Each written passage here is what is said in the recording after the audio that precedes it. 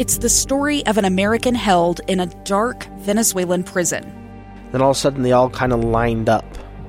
They pointed their guns at me. And this is the point where I thought, I'm going to die today. I'm Becky Bruce. I spent a year working on Hope in Darkness, which now has more than 2 million downloads. Find it on kslpodcast.com or wherever you listen to podcasts. Inside Sources, where KSL offers Utah deeper insights on the news. Host Boyd Matheson divides rage from reason and elevates the conversation on issues crucial to our community. On KSL News Radio 102.7 FM and 1160 AM.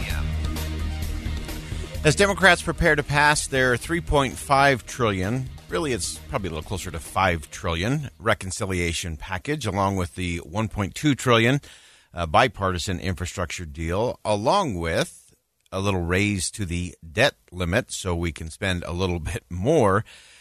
The battle is not always what you think it is. If you think this is just a battle between Republicans and Democrats over the president's agenda, it's time to think again. Think you know the news of the day? Think again. So 2 senators that have been in the spotlight for the past several months over their opposition or some hesitancy with the president's plan and what congressional Democrats have laid out.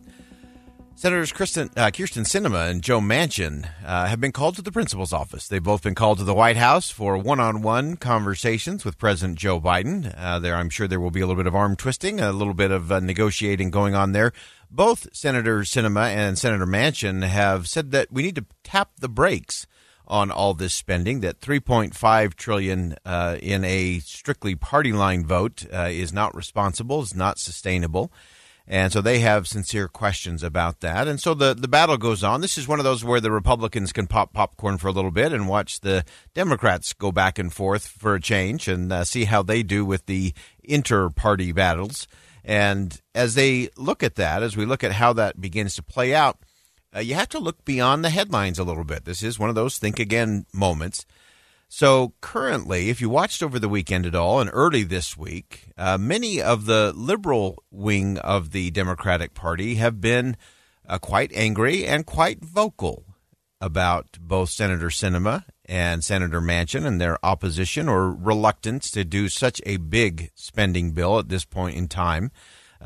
You had Bernie Sanders over the weekend very angry, very upset about their blocking or potentially blocking this big bill that's part of the president's agenda. And here's the interesting thing that we often don't recognize, and that is that all of this blocking and obstruction from within the Democratic Party may not be what you think it is. This is a little, again, think again kind of moment. So there is often in Washington this thing called the rotating villain. And sometimes what happens is when you have a piece of legislation, you're not quite sure that it's going to be the best politically. And so some members of your conference, in this case the Democrats, my guess is that it's not just Joe Manchin and not just Kyrsten Sinema that are the problem. My guess is there are other members within the Democratic Party who also have pause with this spending bill. But typically this is what happens. Here's the behind-the-scene moment.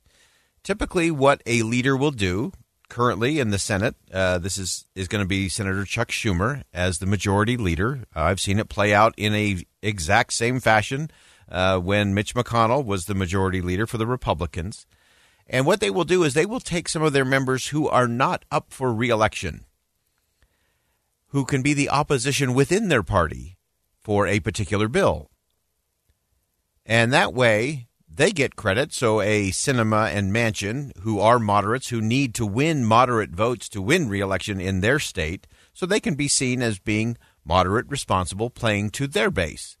At the same time, it allows those other members of Congress who may just be on the fence a little bit, may have some pause about some different things. It buys them some time without being under attack or having a lot of heat applied to them back home. And so this rotating villain is sort of how this plays out. And currently, all the ire is being targeted at Senator Joe Manchin and Senator Kyrsten Sinema. because they clearly are standing between the president and his agenda for the Democrats.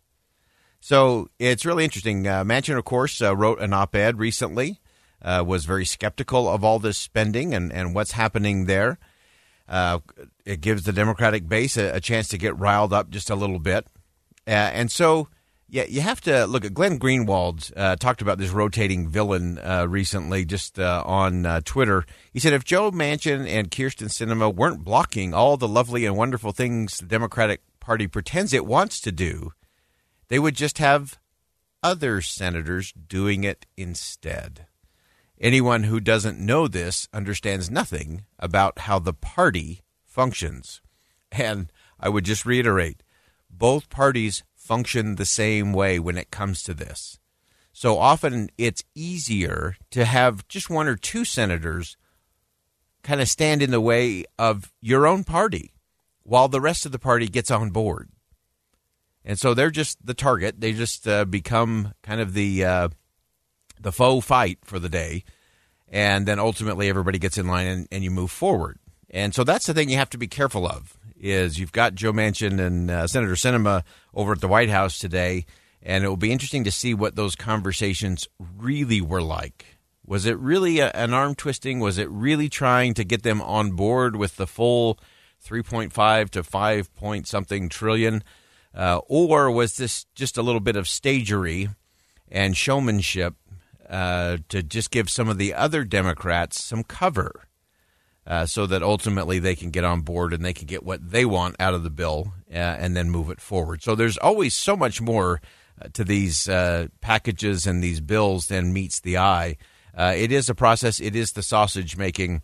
But it's important for us to recognize that and to know that. Because sometimes you look at something and say, well, how can that be? Or, oh, wow, look at that person being very bold. The reality may be it's just their turn to take the heat for a little bit for their colleagues. And someone has to do that. You'll also hear this from time to time when people will put a hold on a bill or someone who will refuse to give unanimous consent. So most of the bills passed in the Senate are passed by unanimous consent. But any one senator can stop that from happening and force a full roll call vote. So sometimes, again, both political parties do this. They will have one senator who will put the hold on the bill, and they will take all the heat for it, knowing they're giving their colleagues some cover. Maybe someone who's in a tight re-election race. Maybe someone who's got some trouble in their polling back home and would love to take a stand on it, but just don't quite have the confidence to do that. And so that's all part of the gamesmanship and some of the behind-the-scenes stuff that often prevents us from having a real debate over a lot of these things. If you missed the program yesterday, we talked about how important it is to actually get members of the House and Senate to actually be on the floor of the House and the Senate. I realize that seems like a very low bar to clear, but it rarely happens. We often talk about this in the form of the empty chamber. And most of the speeches you see senators and members of Congress give are to empty chambers, where the only people in the room are the poor staffers and Senate pagers who have to be there. And so we have to make sure, especially as we're looking at spending trillions and trillions of dollars, is it too much to ask that our members of Congress actually go to the floor, listen to each other, have a debate, and forge a compromise? I think that's worth thinking about. Think Again with Boyd Matheson on KSL News Radio. Two friends taking pictures of the rising full moon on a summer night. Two teenage kids doing what teenage kids do. When a stranger with a gun and a death wish changed everything. It was violent, it was senseless, and I will never understand it, I will never accept it. I'm Amy Donaldson, and unfortunately, we're all too familiar with stories about how violence shatters lives. But what we rarely see is how they are rebuilt. In a new podcast, The Letter, we relive tragedy, but only so we can hear the rest of the story. The struggle to reclaim lives, the realities of grief, and the possibilities of forgiveness. I believe in miracles. Sometimes I thought, there are no miracles. Yeah, there are, and this is a big one. Follow The Letter at theletterpodcast.com or wherever you get your podcasts.